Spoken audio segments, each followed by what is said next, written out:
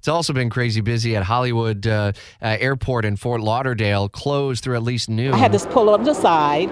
Streets were flooded everywhere. South Florida has seen record rainfall. Live team coverage continues in Broward County with Fox's Eben Brown. Are they counting rainfall still in feet this morning, Eben? Yeah, it feels like it. In some places around these parts yesterday, we had about 20 inches of rain all within the course of a day. And that it was an incredible amount. And it did sort of feel a little hurricaney. You kind of had that feeling like you were in the midst of, the squalls before the eye wall gets to you, where it's just really, really, really rainy and windy. We had a number of tornado warnings post. I'm one of those kind of old school people that still has a weather radio in the kitchen. Same here, babe. And, it went deedle, deedle, deedle, deedle, deedle many times yesterday. And, I had to, we have a laundry room that's our most internal room in the house. So I had it all set up just in case we had to run in there for any reason. Because we've had tornadoes come near here in the past. It's not frequent, but it does happen. And thankfully it did not happen. We had plenty of warnings, but I don't think we ever had an actual tornado. But even where I'm at, and I'm 11 miles or so inland, we had street-level flooding, which, again, not necessarily out of the ordinary, but what was out of the ordinary is how much. We probably had a good foot of water out in the street to the point that it came up the driveway and up the front lawn.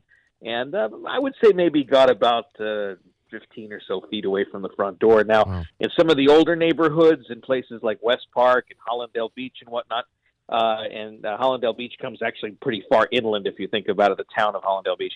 But it had in some of those places, Davie, whatnot, and Dania Beach, where the neighborhoods are older and the houses are closer to the street, they had water intrusion. Broward schools closed today, the airport until at least noon or so, and the big urgent word that came from authorities was just stay off the roads through at least today to let the water recede.